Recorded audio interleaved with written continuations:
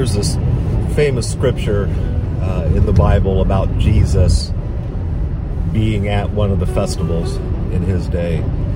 And the Pharisees and other religious leaders were out to trap him, out to get him, just so that they could arrest him and put him to death, because they were threatened by what he brought to the table.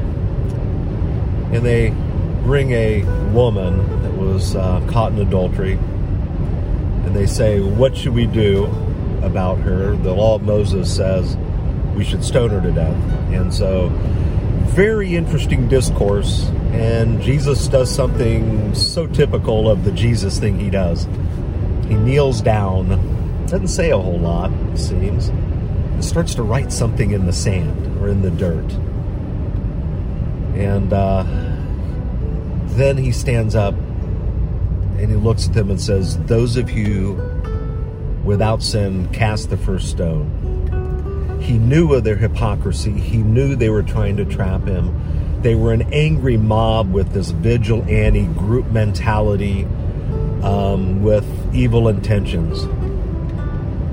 Interesting enough, they didn't bring the man who was caught in adultery either, and that would have been a bad thing as well. Both were supposed to be brought to the high priest and to the leaders to be judged. And the high priest is without sin while he's in office. And so Jesus sees their evil intentions, and he makes sure that he lets them know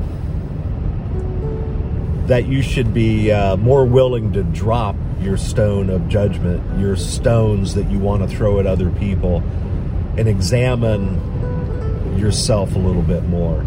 That's why he says, those of you without sin, throw the first one. So he turns it around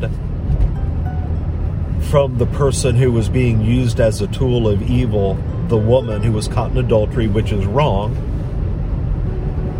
and make sure they know that they're supposed to first remember what justice is supposed to be like. There are laws, there are ordinances we should follow in society, whether we like them or not. And there's also the law of love, the rule of love from Jesus about loving others to the point to where you make sure that even if you don't agree with what they've done, you allow due process to take place and justice.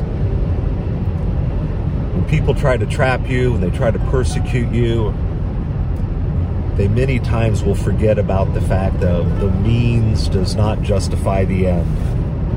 I think we all need to remember that it's more important for us to drop our stones and make sure that justice, grace, and love come first, and not our own evil desires of what we want to happen to somebody.